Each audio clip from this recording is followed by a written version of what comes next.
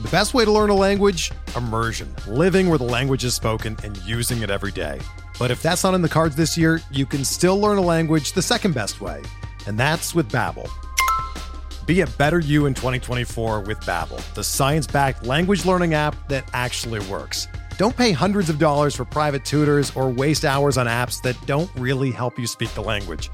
Babbel's quick 10-minute lessons are handcrafted by over 200 language experts and help you start speaking a new language in as little as 3 weeks. Babbel's designed by real people for real conversations, and their tips and tools are approachable, accessible, rooted in real-life situations, and delivered with conversation-based teaching, so you're ready to practice what you've learned in the real world.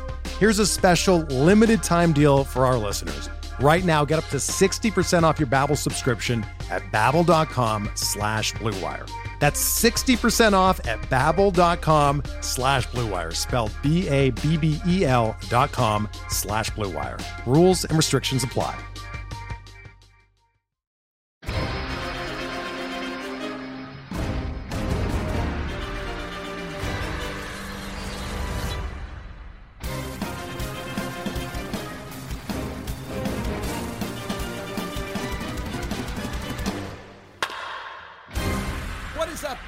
Welcome to episode number 327 of On the Corner, the official PitcherList.com podcast. I'm your host, Alex West, joined as always by the gracious Nick Pollock. Nick, how you doing? What is happening? Why am I gracious, Fast? I saw what you were saying on the Twitch stream today, which Nick does every day on Monday as he compiles the list for about 4 hours. You should check it out on twitch.tv/PitcherList. And you were talking to the chat about how gracious you felt towards all of their love and affection and support, and how, you know, all the nice things that we're saying about what you've done for the sense of community, and you were expressing a lot of gratitude to them. Aw. I mean, I feel incredibly lucky to have the listeners that we do and the people that support PitcherList, and to create an environment that isn't, you know, alpha male toxic and just, you know, beating our chest all the time. Like, no, we know this is about good discussion and talking about the thing that we love and to treat people well. And I feel very lucky to have this community. So yeah, thank you all. Welcome to the beta cast, baby. And as a beta, I will say, please go rate and review, not just On the Corner, but the Nick and Alex Baseball Show on Apple. We just released that podcast feed earlier this month, and it's an amazing show. The last time I'll be on the main fantasy baseball podcast feed is tomorrow. So if you want to hear that one, which is literally my favorite thing that I do now with PitcherList, you got to go subscribe to that feed, leave a rating, leave a review. Go do that. You should tune in tomorrow night. Also, as usual, we're taking suggestions, segments that you might like to hear, ways in which we can make the show a little bit better. To me, I'm not going to lie. I'm going to be honest, because we're always honest here. I enjoy doing the show, but I hate the sense of not knowing if people are digging it or not, because it's so kind of out of our element. You know what I mean? Because I'm so used to being like, hey, let me tell you information about this one person. And I'm so not used to, like, I keep having to remember that there are podcasts in which people just talk. And That's what a typical podcast is, Fast.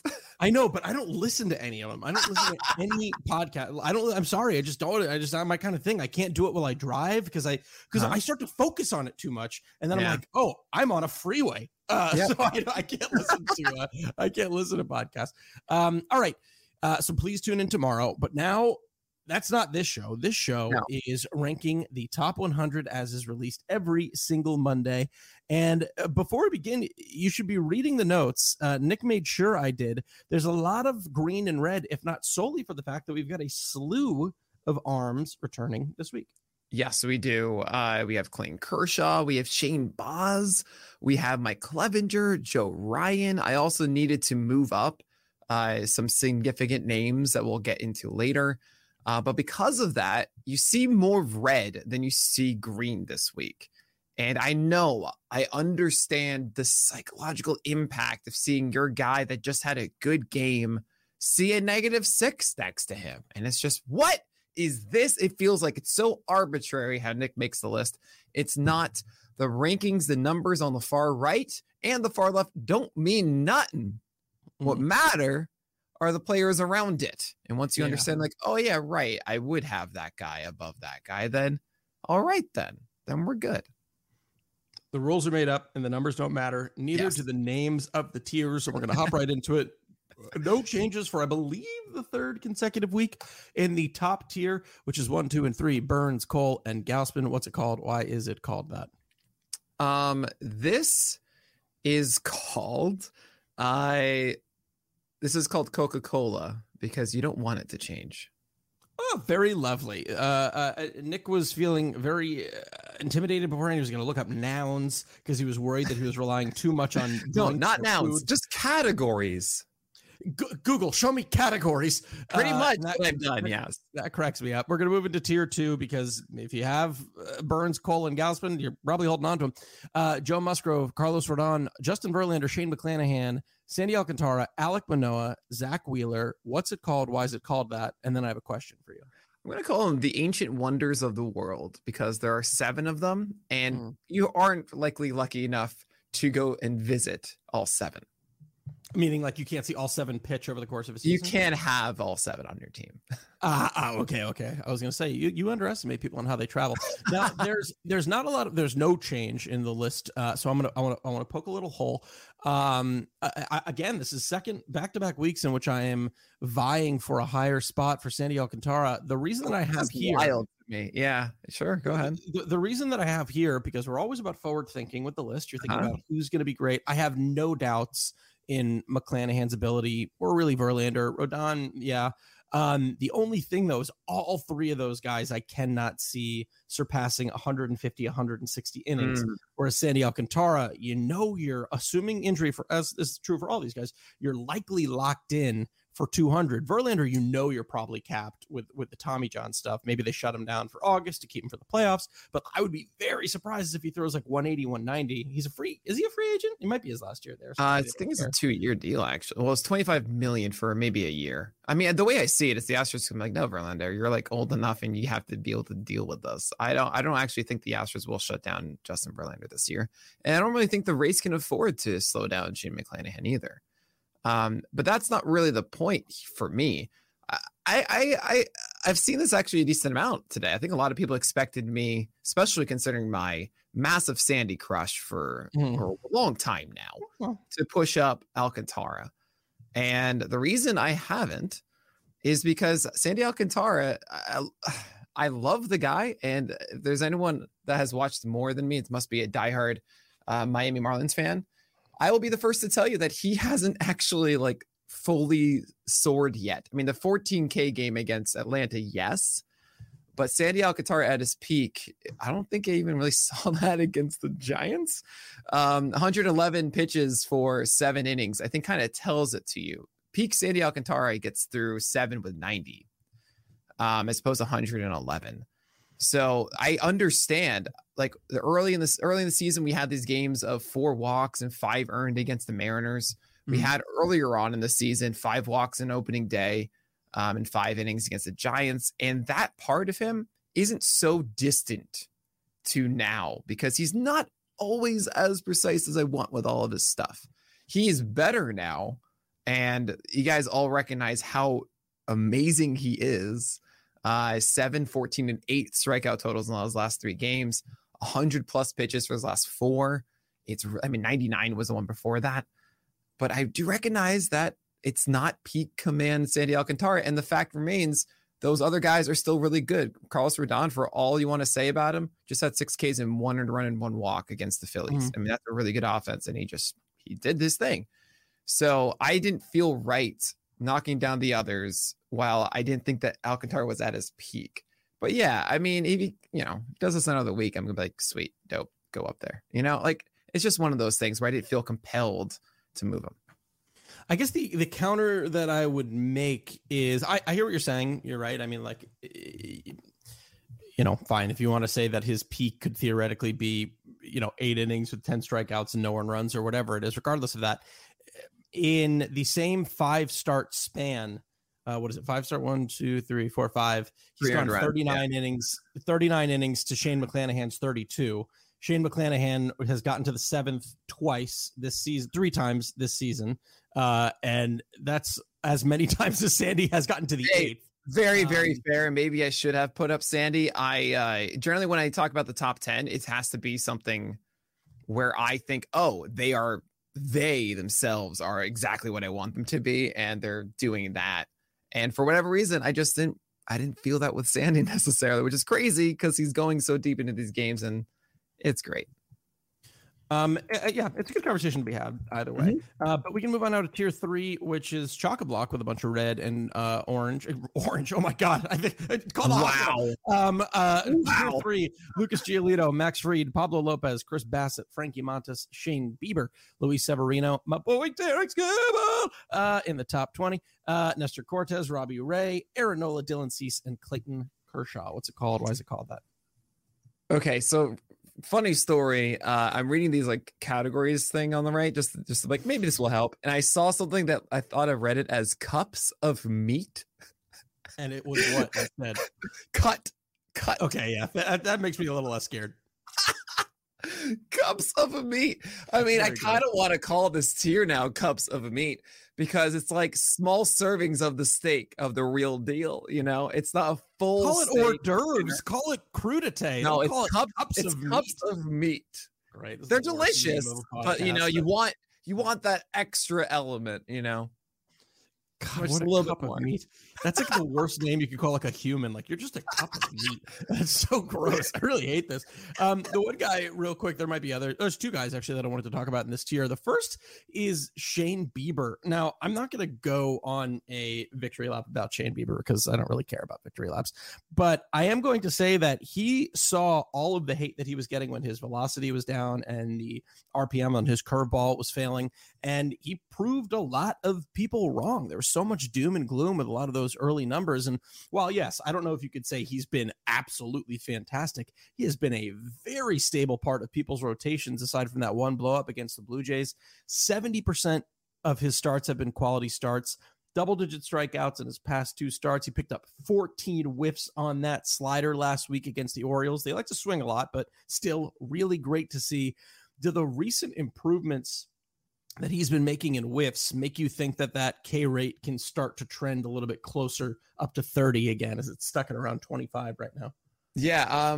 So Shane Bieber, it's a weird situation for me because on one hand, as you mentioned, the slider has woken up. Swing strike rate is insane on that, around 24% for the year. Shane Bieber slider, so good. I have a worry still that when he isn't facing the Tigers and the Orioles, as he was in the last 3 games. I mean, sure, he's done it pretty well over other teams as well. Oakland, Minnesota, the White Sox are bad against right-handers, and the Royals. And yeah, he's going to face a lot of these weak AL Central teams through the season, and I absolutely grasp that. The floor has been lowered is the problem. And I love the fact that the slider's finally woken up, but the fastball still being at 90, 91 as opposed to 93, 94 is a huge deal. And he's allowing more hard contact than ever before on that 4-seamer. I don't know if he's going to stay at this level. This looks like it's prime Shane Bieber at the moment with 21 strikeouts in 2 of his last 3 games. I mean, that's insane. I think it's actually a prime sell high because of that. I'm not saying that he can't strike out guys a lot. I'm saying that he is more susceptible to the disaster start than ever before. And I think given enough time, you're going to see a good amount of that. I did raise up Bieber because, yeah, those strikeouts are very legit. But I'm at 16 now. Didn't really expect myself to do that. But yeah, I recognize that. And hey, he could keep rising if he keeps avoiding it. He goes against decent opponents and the fastball is not getting crushed. And okay, well, you know what? I didn't expect that, but that's what's happening. So great.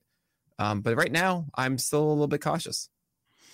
Since you bring up an interesting thing, I was like, you talk about an offense, and then I always want to think like, okay, is there a sample size bias? Is this offense, have they been good? Let's take a look at their numbers. So I was taking a look at some of the numbers since May 1st. Okay, so what I want to know from you, Nicholas Pollock, there are 4 teams since May 1st. Yeah, only 4 with a sub 300 WOBA. Who are the 4 teams? This for 2 of them. It's not really a trick question. I mean, the Tigers. They have the lowest WOBA in between May and now at 258. I want to say the Pirates, but they just beat up the Dodgers. 301. I mean, yeah, but okay. I don't know. Your Orioles? Nope, they're 304. Okay.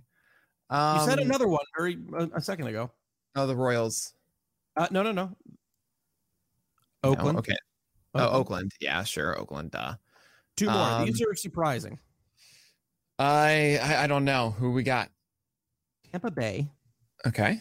288 and San Diego. Oh yeah, San Diego. I know. I should have gone San Diego. That's wild, man. That is wild stuff. I mean, I'm always very weirded out by those, but I don't know the solution of like, what is a hot team? How should we be assessing strength of lineup? And it's why, for the most part, I just kind of keep my assessments from early on until I change it maybe halfway through, because yeah, sure, this one player is doing poorly, but we know that this team is good or bad. You know what I mean? It gets kind of weird.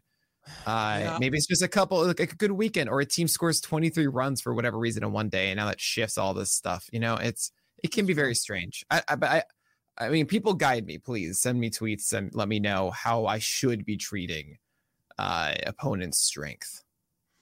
Yeah, it's tough. It's tough. There's no right answer to it. The other guy I want to talk about in this tier is Nestor Cortes, who is coming in hot right now at 19. Dare I say the highest Nestor Cortes has ever been on any pitcher list ever. Without a doubt. Without a doubt. Here he is. He rises 10 up to number 19. So, I mean, personally, I don't think we've spent nearly enough time talking about him. A guy who's quite literally right now, come the All-Star break, the All-Star break. Well, I even tried to mess it up when I just said it, and then for some reason got it right. He will likely be a Cy Young contender. He's given up 3 runs in just 1 start. Every other start is fewer than. He leads Major League Baseball in ERA. I think the question I have for you most is, and I hate to do this because I'm not trying to downplay Nestor, who I think has been a fantastic story and super fun to watch, but a 10% swinging strike rate and a 30% K rate is a pretty noticeable gap, right? Yep. The quick math usually for us that I know happens in the community a lot is like, if you double the swinging strike rate, or even if you 1.5, it should theoretically be close to the K rate. Yeah, double is pretty much my rule. Yeah. So there you go. So double it. So it's double to 2.5 is what I normally. 2.5 is the extremity. Or yeah, I wrote about it in the old put away rate article. I think there you go. I think 2.5 is kind of where you want to go. So even when you do that, you're still 25. Yeah. So it's not great. The 239 BABIP compared to 282 on the year, the 7% home run to fly ball rate. Are you selling? Are you sticking around and enjoying the ride for what's shaping up to be a really fun season? What are you doing with Nestor Cortes? I would like to sell because I think some are expecting this to ride the entire way through. At the same time, I mean, I was doing the list today and just thought, yeah, why would I have Cortes over guys that haven't actually done the thing yet? You know, like Robbie Ray, Aaron Nola, Dylan Cease we all are good. But they have been struggling, and it's a note of just, you know what? If you have Nestor Cortes, you are not trading him away right now for Dylan Cease. I know the fantasy manager. You're just not going to do it. Nestor Cortes has been carrying you, and that's just how it is right now. And I think you can kind of hurt yourself getting too big brain about it at this point. It feels right though, but it's like you just can't do it. I don't know what to say. He's been on such a tear with it. His cutter and fastball command have been really, really amazing. The cutter is backdoor and messing up a lefties away as well. The slider has gotten a ton of called strikes, 29%, which is insane. And the four-seamer, I mean, it's just been a really effective pitch. He's lowered its hard contact from 25% last year just to 20% this season. And the expected WOBA I'm seeing is 194. The expected average is 157 on it. It's not like he's getting, I see the 275 BABIP, but it kind of just feels like, no, he's actually anything had bad luck on it. He's locked in. I don't know how long it's going to be locked in for. He was doing it at the end of last season too. So Nestor Cortes, I mean, at this point, it's just, I throw my hands up in the air and go, whatever. Like, it's June 6th. I can't say no forever. Yeah. And here we are. We're 2 months in and he's still here. All right, fine. Here you go. Enjoy your spot. Now, Robbie Ray moved down 4 Probably going to move him down a little bit more as the early returns so far against the Astros have not been pretty. But I guess I'll save that for next week. Let's move on to the next tier, tier 4. Walker Buehler, Julio Urias, Zach Gallen, Shohei Ohtani, Logan Webb, Nathan Eovaldi. What's it called? Why is it called that? Well, first of all, Robbie Ray's allowed 3 solo shots, or 3 home runs. Yeah, already, which is pretty hilarious to me. Okay. What is this one called? It is called the sword and no, the sword. The wooden spoon instrument. Dang it. What is it called? That instrument where it's like you got the spoon against the musical instruments going up and down, the clackety clack thing. This is the greatest tier name ever, because if you think it starts at, it's called the sword. No, not that. What's that wood thing? Like, I just want to see. You know what I'm talking about? A t-shirt that has that entire thing hyphenated into a tier. Okay, whatever. It's that. All right. Fine. I'm just gonna call it the banjo tier. Is it like waterboarding or something? Okay, not waterboarding. That's not waterboarding. What? Boarding. I think boarding is in it. I'm pretty sure boarding is in it. Boarding. You know what I'm talking about? I'm doing the motion of like. You're just, hey, Alex, how come you always called it the murder room? Well, Nick talks about waterboarding. All right, I want to talk about boarding. Help me fast. I know you know the answer and you're just not saying it. What are you talking about? Like it's like in country music, Disney? Folk music, they've got the wooden thing that they bang with the spoon.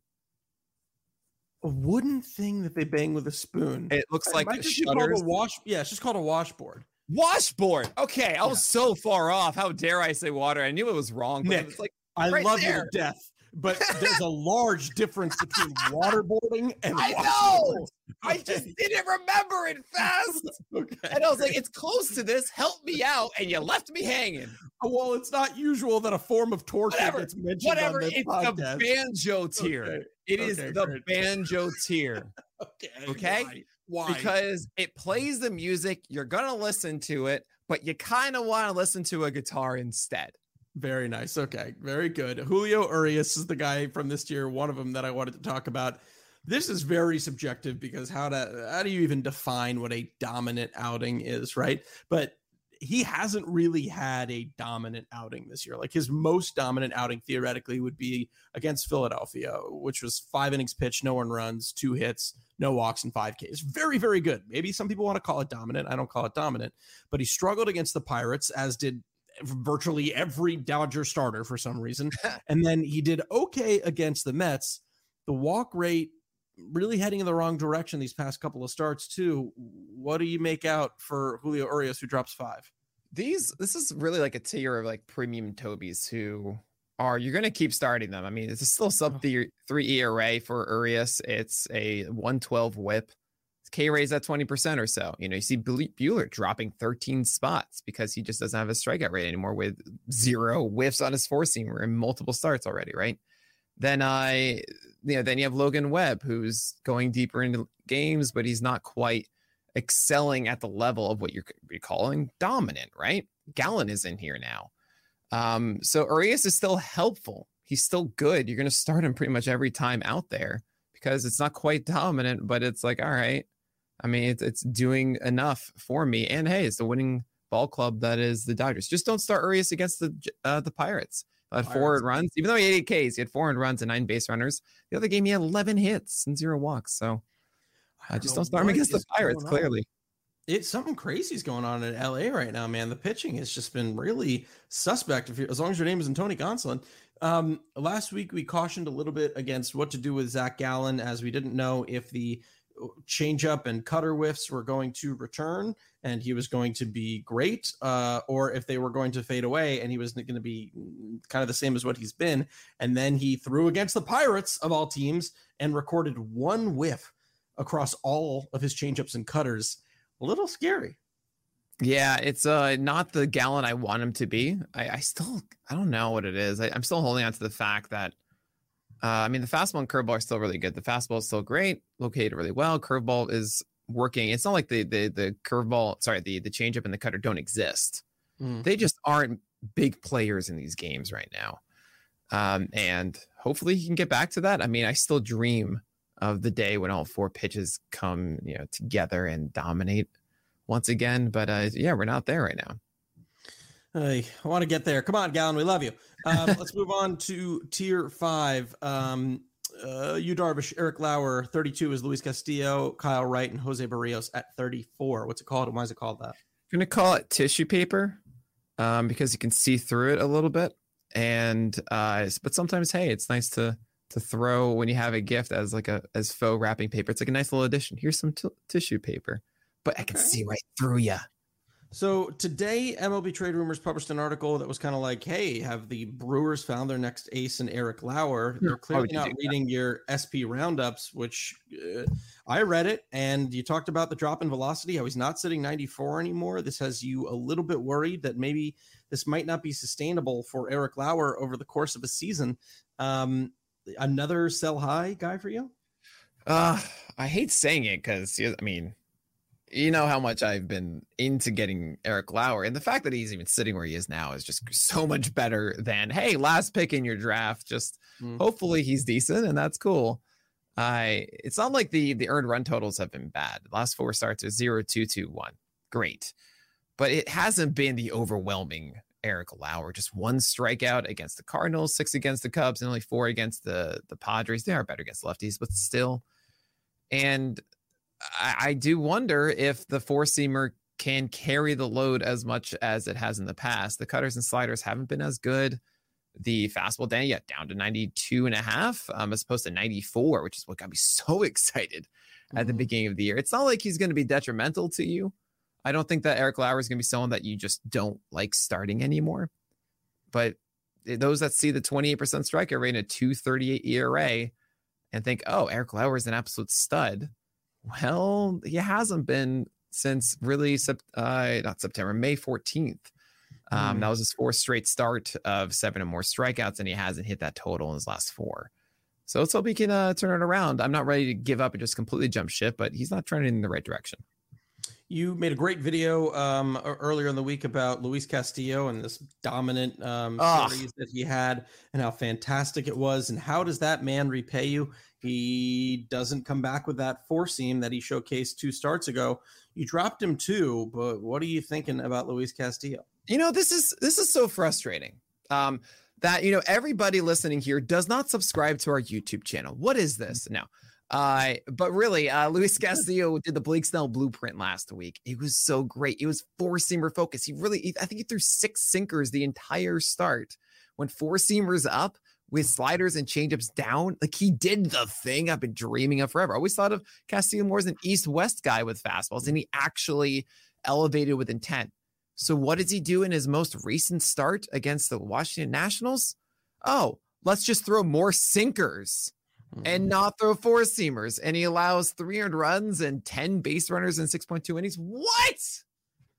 Driving me crazy, Castillo. You had it. You figured it out. And so yeah, it's annoying, but I mean, this happens all the time. I don't know if this is a peak against Boston that won't be hit again, or if it's a valley that he's just going through, right? It's hard to translate one of the two. My instinct is to say that that was the peak because it was so rare, but oh man, you had it, dude.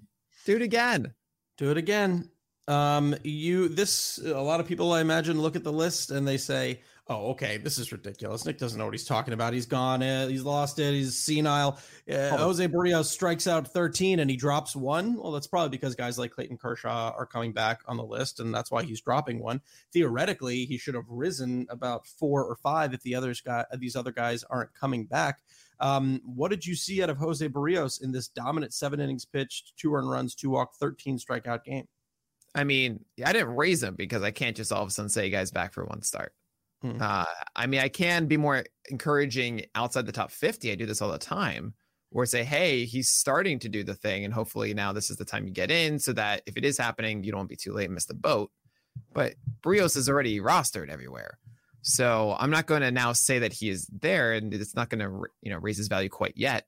But yeah, he's a great undulator, y'all. And his curveball got 8 whiffs. His sinker got whiffs. His changeup was good and getting strikes. I mean, his curveball location was excellent finally. down and away to righties constantly, down and glove side. And that's what you want to see. If he's able to do that with consistency, I mean, he's going to do it. So you're into King Cole in that game, 39% CSW, 19 whiffs. He is the great undulator. Yes, he is. He is. Something interesting that I saw about him today. He is bottom 10 in baseball in WOBA on 2-strike counts. Oh, I saw that tweet of yours. I was like, this is going to be a Barrios and a Tyler Anderson thing. It's funny. I wasn't even thinking about Tyler Anderson, but then I just went down another rabbit hole to see who the people I wanted to see, like, is he spending a lot of time in 2-strike counts? And he is. He's doing it about average, a little bit more than average. The pitcher who spent the most time in 2-strike counts so far this season is Brandon Woodruff, which I think is interesting and just speaks to how ineffective he's been at putting guys away. 3 and 4 are 2 Cardinals, most time spent in 2-strike counts, Steven Matz and Miles Michaelis. Wow. All right, let's move on to tier 6. Shane Baz, Sean Manaea, number 37, Blake Snell, Logan Gilbert, 39, Joe Ryan, he's back, Mackenzie Gore, and Tony Gonsolin. What's it called? Why is it called that? I'm going to say the 100-meter freestyle because you look forward to all of these guys. Oh, was that your favorite thing to watch at the Olympics? Everyone was like, "Oh, we gotta watch the 100 freestyle. It's like the exciting one." There's Michael Phelps and whoever. Sure. Like that's the one that everyone tuned in for. You know? Yes, of course. So Shane Baz, he makes his return on this list. He just had a 10K performance down in the minor leagues. What are you expecting to see from Shane Baz, and are you starting him when he does get called up in that first start? So I have a thing called still ill, which is just a general rule for coming back from the IL that you wait one start because they're still injured list. It's an injured list layover, right? I don't think it applies to Shane Baz. And the reason that it started way back in like 2015, 2016, when we had less information about rehab starts and where guys are. And nowadays we know more. I mean, as you mentioned, 10 strikeouts and 4.1 innings. Sounds to me like the Rays are going to let him go 5 innings. So that's part of the whole still ill thing. We don't know how many pitches he's going to throw. He just went 4.1 with 10 strikeouts. Okay. Is he up to snuff? Does he have his stuff back? 10 strikeouts. So yeah, I think you're okay starting him on Saturday. And the reason that Shane Baz is as high as he is at 35 is I sat down and thought, okay, preseason, this is around where Baz was, right? 35, maybe 40 or so on preseason rankings. And that's with the understanding of limited innings through the entire year. But now we're 2 months removed and you don't have that same flag on Shane Baz. He's just going to start the rest of the year now. So why wouldn't I put him at 35? I would, that sounds great to me when he doesn't have that restriction anymore. So yeah, it might be one of the shakier ones in that first start back, but Shane Baz, I mean, he's excellent and you're going to be really happy when he returns.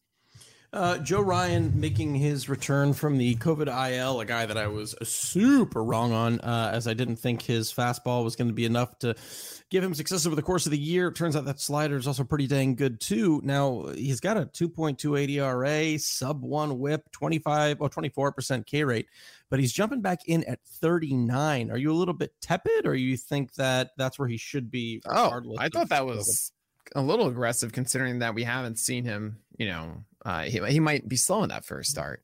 But yeah, I mean, Joe Ryan, really good fastball, of course. And yeah, as you mentioned, that slider is getting a ton of strikes, 72% strike rate with a 33.5% CSW.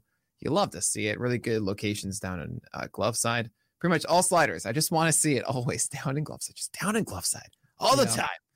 And he's doing a really good job with that. So I feel good about Joe Ryan. He returns, slotting back in, and call it a day.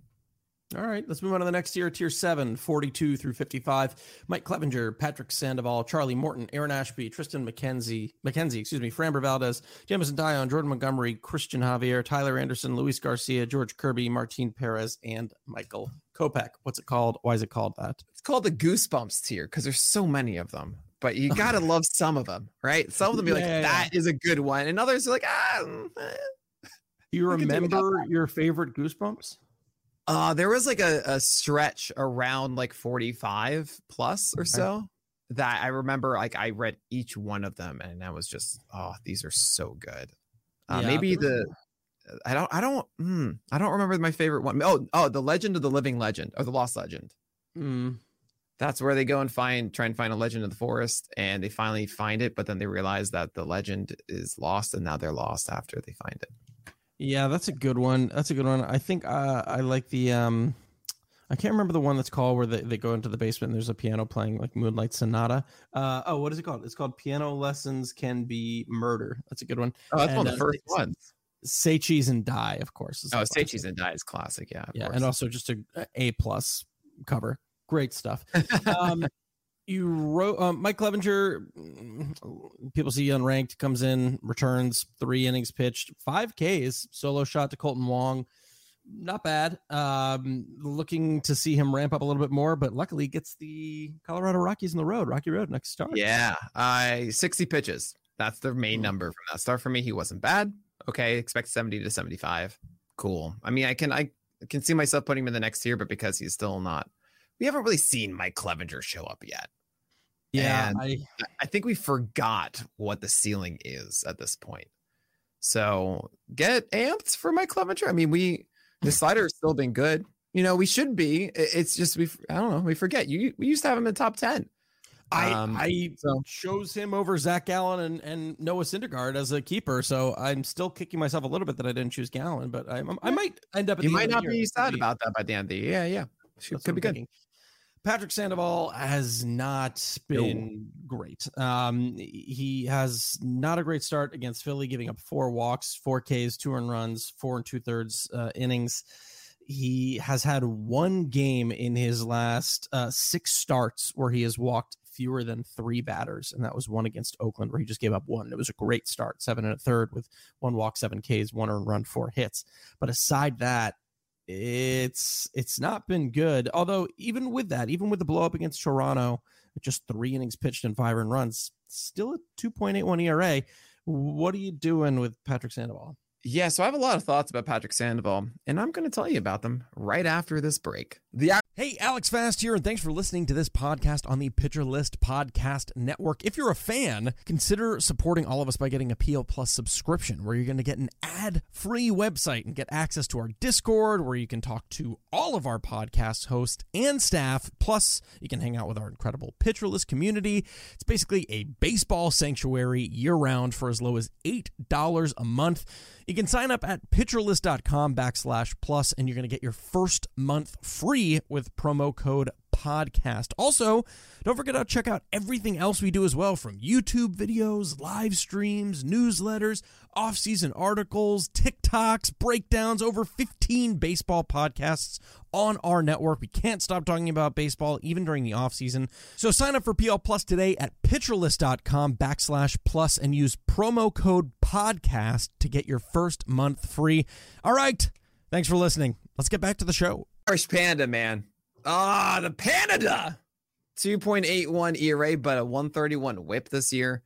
The biggest issue I'm seeing from Patrick Sandoval is the changeup is not showing up like it normally does. You're going to see over the course of the season a 24% strikeout or swing strike rate. But recently, 6 whiffs, 1 whiff, 4 whiffs, and it's forcing him to use the slider and 4-seamer more often. It's not enough.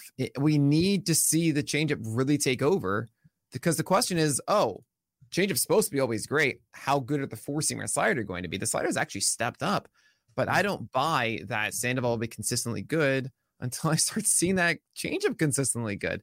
That 4-seamer gets crushed a lot. 438 average allowed, 447 BABIP so far. Sure, it should come down, but it's not a good pitch. A 3% swinging strike rate this year.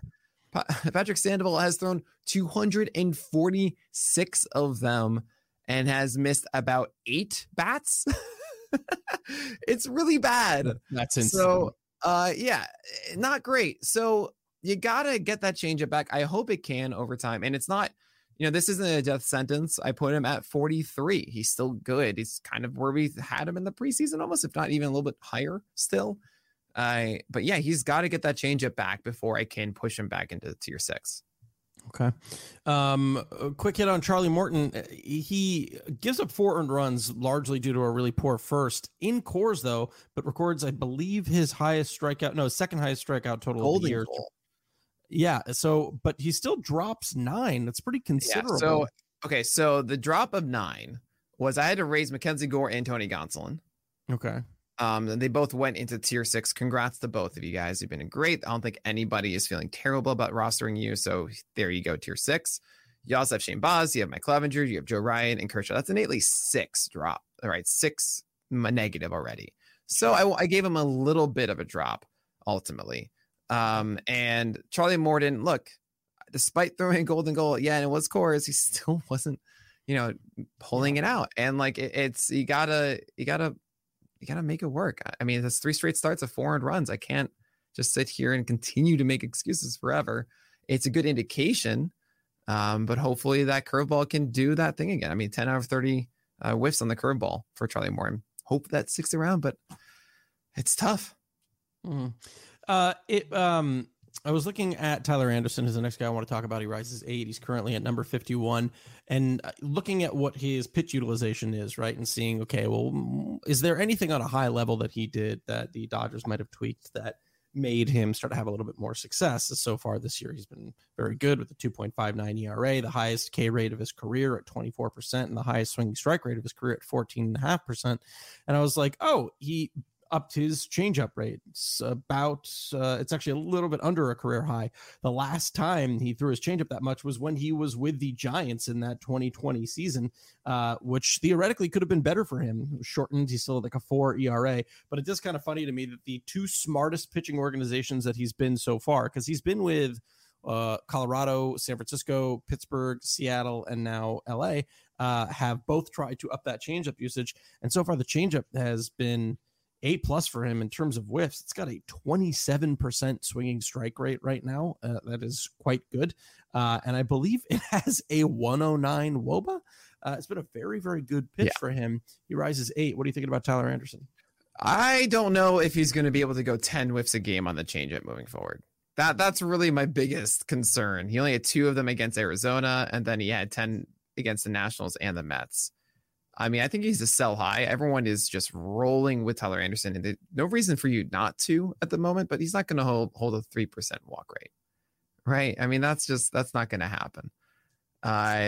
It just all is good. He's still kind of a Toby.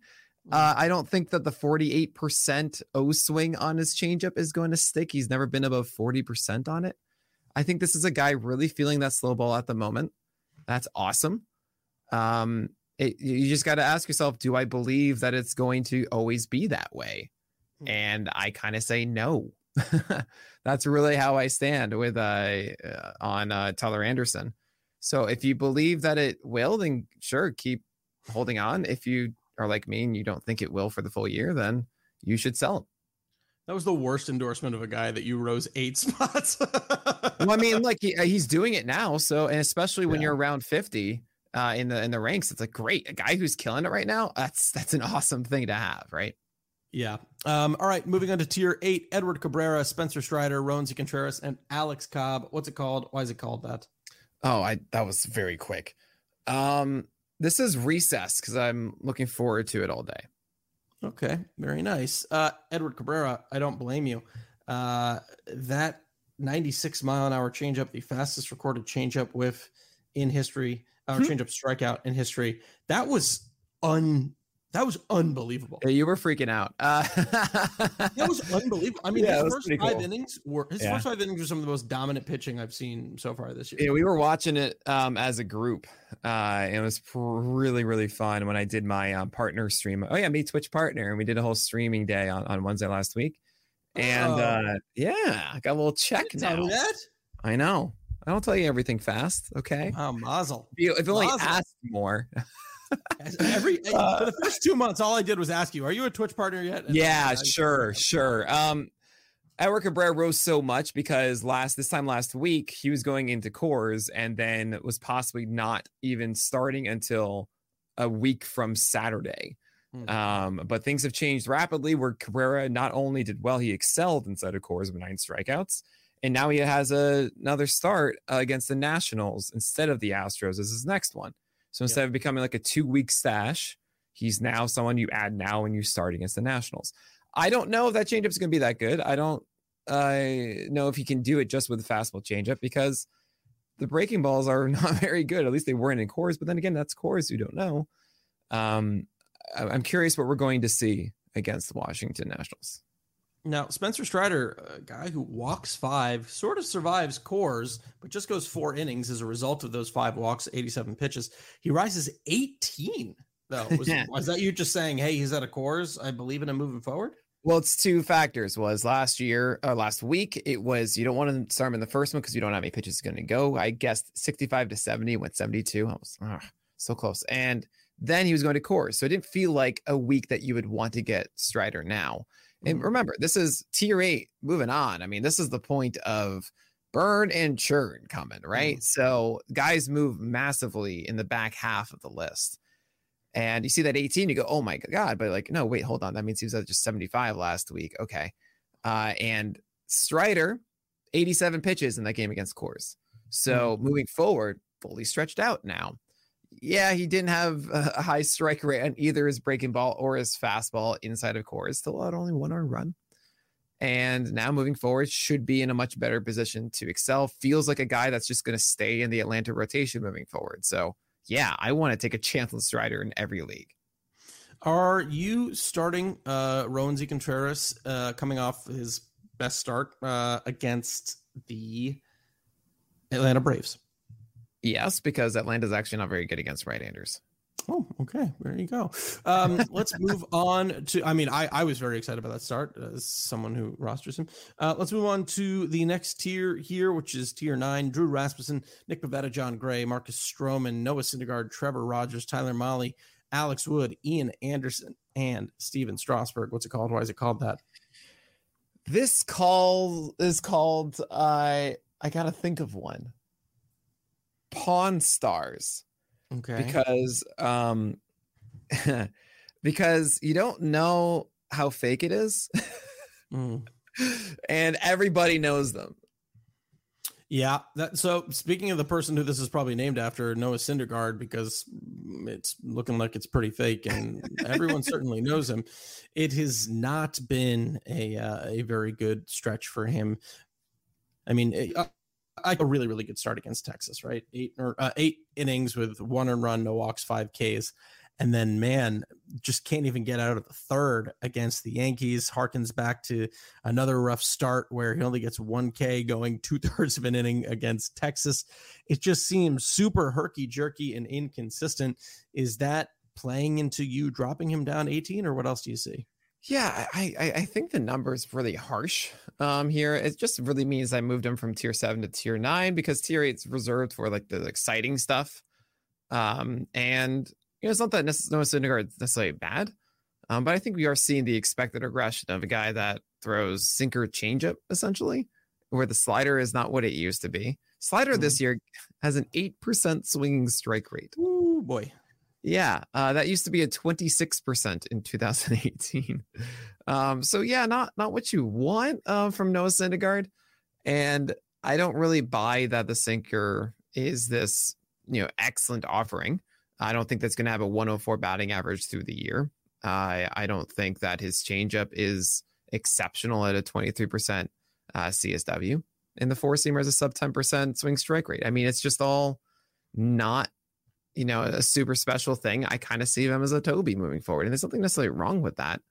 But anyone that is expecting close to a 25% strikeout rate and a stellar ERA or so, no, but he's going to get quality starts. He's going to help. And this is why he's right next to Marcus Stroman. He's fine. Are you I don't believe that, you can correct me if I'm wrong, I don't think there's any firm date in which Steven Strasburg is going to make his start, but it looks like it could be against the Brewers on Saturday. Yes. If that is the case, is that a still ill for you, or you're trusting that he's going to be fine? Well, it's possible it's that one against the Brewers. It could also be on Thursday against the Miami Marlins. I'm so tempted, but no, I think you have to still ill this one. Strasburg has not been good for many years at this point. Yeah. And we've had good indications from the rehab starts, but I really think it's not something you want to start right away. That said, I have Strasburg at the end of this tier of tier 9 because it's right at the threshold of, okay, is it really worth it to chase upside or not? When you get to tier 10, you're really getting into Toby tiers. And there's arguments to be made like, no, you should be rostering Adam Wainwright or Carlos Carrasco ahead of Strasburg, and that's totally fair. I can also see those guys as the last man in your rotation, where you kind of always want to have one floating spot, and Strasburg could fill that really easily. So it's pretty close there for me, but I think you should grab him in every league. I want to see how that start goes and then make a decision from there. Let's move on to the next tier here, which is a tier 10. No, excuse me. Oh, yeah, tier 10. Yeah, tier 10. 71 through 76. Carlos Carrasco, Zach Eflin, Adam Wainwright, Jose Urquidy, Marco Gonzalez, and Bailey Ober. What's it called, and why is it called that? This is my heart will go on because these guys are played out. Wow. You would laugh, but you were yawning. Which is also such an uncomfortable feeling. You got me mid yawn. I was like, my soft palate cramped. I heard like a little gust from your mouth. Yeah. I would like to. There was this is still pretty PG. There was an analysis done of, I think it was James Harden. It was either James Harden or Russell Westbrook. Their performance in a basketball. Oh yeah, game. It was James Harden after they go to a club. Yeah, after they go to a strip club, and it was what the performance was going to be. And I want to know if the same is true for Zach Eflin and his curveball CSW. And if it's over 40 or over 35, he'll get a rise. And if it's under 35, then he'll drop, because you're back at it again. Yeah. So because you want to know why? Why? 3 straight starts now of at least 20% curveball usage. 3 straight, and he's good in 2 out of 3 of them. Yeah, very good. And that's something to note. So I brought him up to 72. Do I know that this is going to be the thing forever now? No, but all right, you get back to 72. I know. I was actually saying on the stream today, I think Zach Eflin's the one I've moved around the most of any pitcher. Oh, without a doubt. I'm maybe in the history of the list, to be honest. Maybe in the it's a rubber band between 70 and 95 or whatever. He is the true rubber band man. He is the antithesis of Jose Barrios. Wild as the Taliban. What? Rubber band man, wild as a Taliban. 9 in my right, 45 in my other hand. What is that from? It's T.I. It's fine. What is going on in this podcast? You're quoting T.I.? You're talking about waterboarding? What is happening here? There are not many. There are. I'm not Sarah Langs. I am not as smart and talented as Sarah Langs, but I do not know if there has ever been an instance in Major League history in which a pitcher has gone from throwing 10 strikeouts to literally 0 strikeouts, but it didn't matter. He still went 7 innings pitched with 2 earned runs, 2 walks, 9 Ks. I'm talking about Adam Wainwright, who coming into that game, I'm not sure if this is still the case, led all of baseball in getting called strikes. That is unbelievable. He has been a called strike machine, and here he is at the list at number 73. What do you think about Adam Wainwright? Yeah, so I had a feeling earlier on in the year that this was kind of it, after that game against the Brewers. I was just kind of reflecting on Adam Wainwright in the fact that he had only 12 strikeouts across his previous 4 games combined. And I mean, you can even say 19 in 6 games, which is just rough. That's, just over 3 per start there. And I kind of thought, yeah, maybe this is getting played out now. What does he do? He goes 2 starts of 2 earned runs combined in 14 innings with 10 strikeouts, right? Even though all of them were against the Padres. I don't love the fact that he still had 11 base runners in that game against the Cubs, and the fact that he wasn't able to strike anyone out, which is absolutely shocking. Yes, it is the Cardinal defense, and that's why he's in Toby tier right now. I mean, this really is just like, here they are. They all have the same quality start badge. By the way, Bailey Ober at 76. I think 15 minutes after I published it, he went on the IL. So didn't know just how it goes. But Marco Gonzalez is here. Jose Urquidy, who's not really doing a lot. Carlos Carrasco is kind of just like, all right, sometimes I'm going to have my changeup and slider. Some days I'm not. Ta-da. So Adam Wainwright, I mean, you could do worse than Adam Wainwright every week. It's just not, I don't think he's going to ascend and keep this sub 3 ERA through the year. He's a fun guy to keep at the back end of your rotation to keep it stable. I dig it. Yeah, that's what Toby is, baby.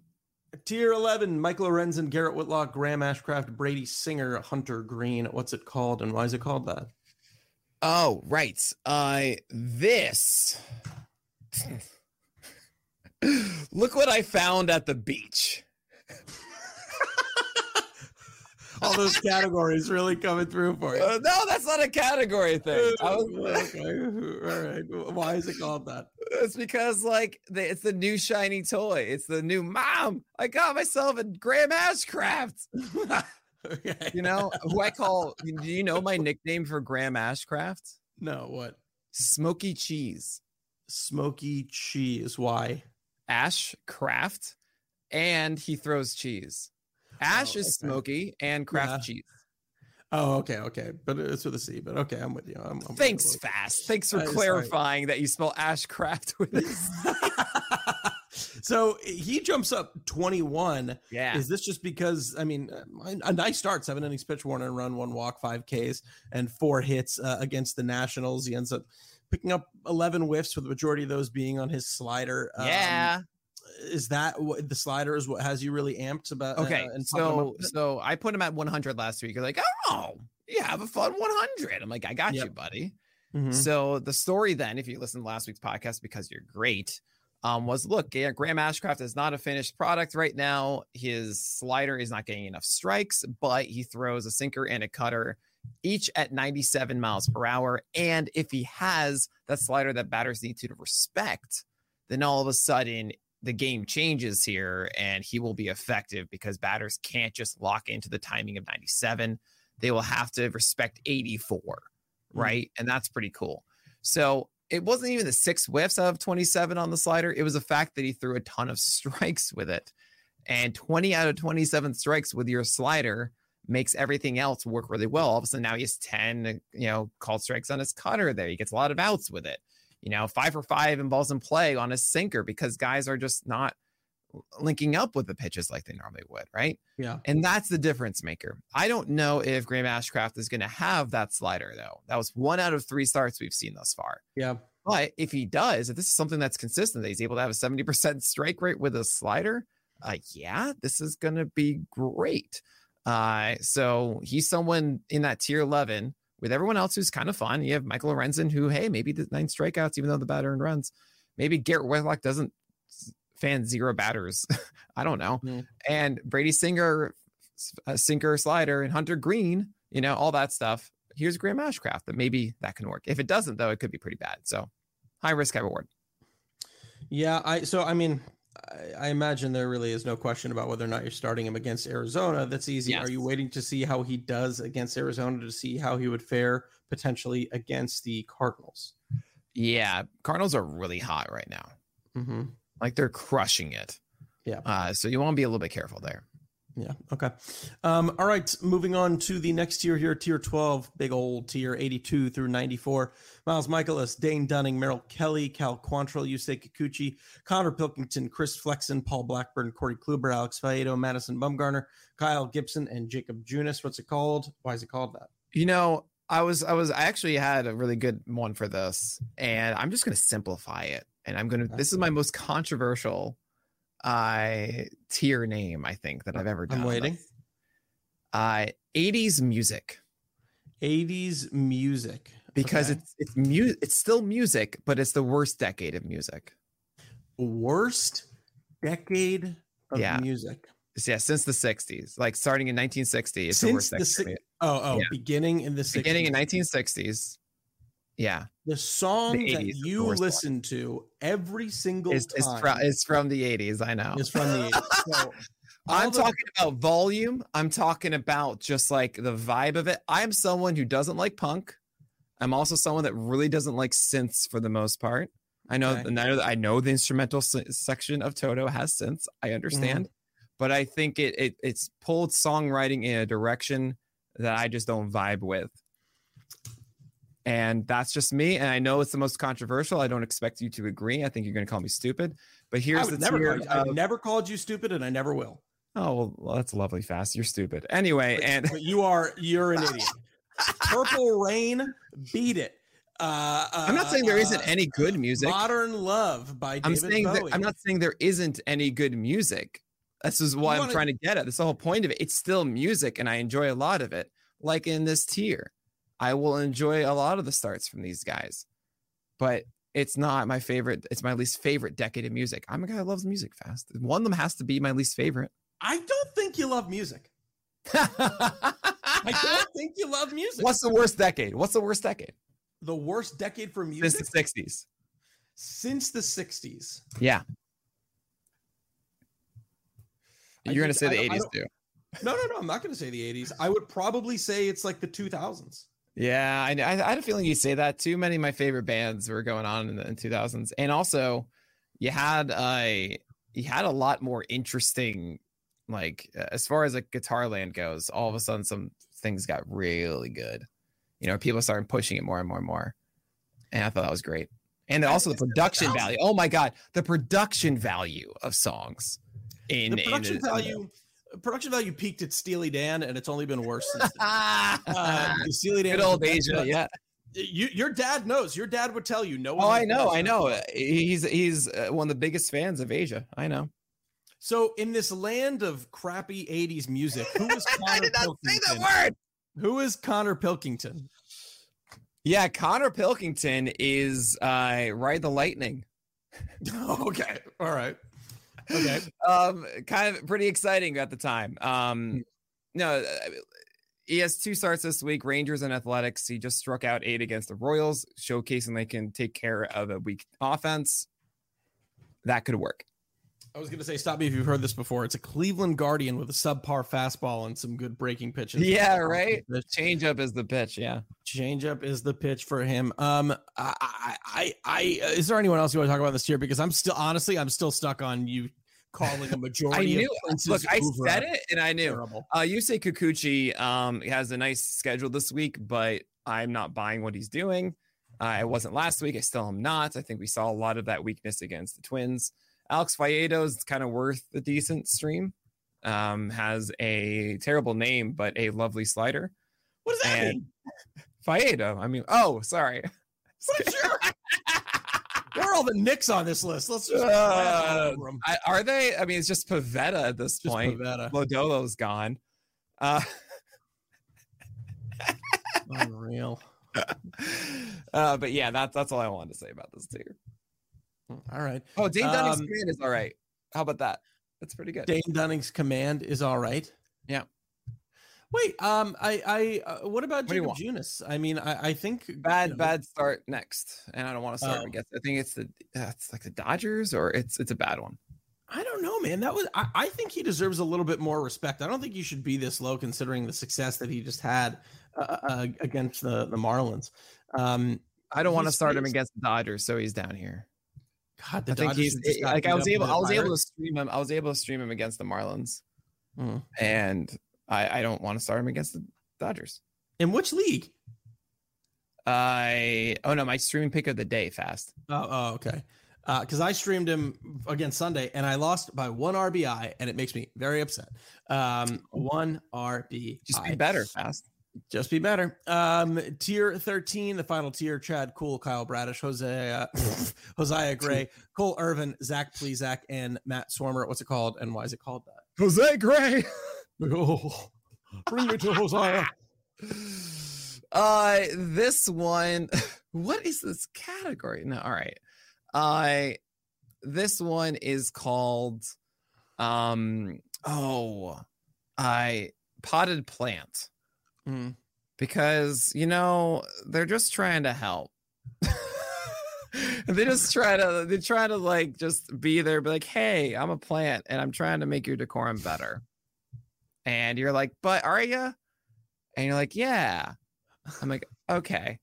That's why. Yeah, there it is. That's tier 13. Is there any way I love the pitcher list. I use it now for all my analytics stuff, but I don't think there's a way right now to see just pure whiffs. How many whiffs start by start? Oh, you can go into pitch results. Go into pitch results, and then there's swinging strike rate, and then percentages. Parentheses is the amount of whiffs on that pitch. But on that pitch, I'm talking about total whiffs. Oh, I see. Standard should not have it. I guess not. I mean, you can quickly total that one. So what do you want to see? I wanted to see how about did he had to have had more whiffs in this game against Baltimore than any other game this season. Oh, I see. You can click in pitch details to see total whiff total. So like And who's he? Josiah? Sorry, I didn't even say who I was talking about. I was talking about Zach Plesac, who's number 99. He returns. He goes. So click on the row. Innings. If you click on any row, you get all the pitch details, and you'll see. I know, but I can't see. 13. I can see he had 13 whiffs, but I can't see it unless I click all of them. If 13, yeah, click all 13, 8, 11, 6, 13 was against the White Sox on May 9th. And that is so he matched his season high. Matched his season high. It was a really good start. His slider looked super good. Maybe Zach Plesac can find some old form and continue to rise, or are you really not buying this? His changeups went 13 for 13 strikes against the Royals, and then 15 for 17 in this last 15 for 16 against the Orioles. He's throwing it in the zone, and he's getting strikes on his changeup suddenly. That's a very important part because he wasn't really having this changeup work at all this year. Now all of a sudden he's jumped up his strike rate, allowing the slider as a 21% swing strike rate again. Oh man, that could be a recipe for success. So I'm a little excited. I think he gets Detroit next, and that's maybe a very sneaky stream this week. Very nice. Let's bring it out with number 100, Mr. Ministry of Silly Walks himself, Matt Swarmer. Yeah, I feel like I want to do all these StarCraft jokes like for the Swarm. That's all I want to do. His slider has been excellent. 10 slider whiffs in that debut against the Brewers, and then 13 against the Cardinals the last time out. Look, if the sliders continue to do that, he's interesting. I don't think his fastball is very good at all, but there may be something to be done, or maybe something to be said about how he's releasing the slider and making it look very deceptive with that fastball that has made it work. And he does have high intent with that four-seamer as he is elevating a decent amount. So maybe that's all right. And maybe that works out. So he's at 100. It's interesting because his next start is against the Yankees. Yeah, I don't like it, but I wanted an interesting pitcher at 100. So for you. No, but what kind of stinks though is if his slider does fantastic, then you're fighting all over the waiver wire for him. You know what I mean? If he dominates New York, but Saturday's kind of nice because your matchup maybe is a little bit close to being determined. Probably your ratios are. Yeah, so you love that. That's like your favorite thing. I love it, man. You know what you're going to get. Unless if it's not close, you usually know by Friday or Saturday, like, okay, I had 2 blowups. I'm not in the running for ratio. Let me just go for K's. He could be a fun guy to pursue there. Yeah. Nick, we did it.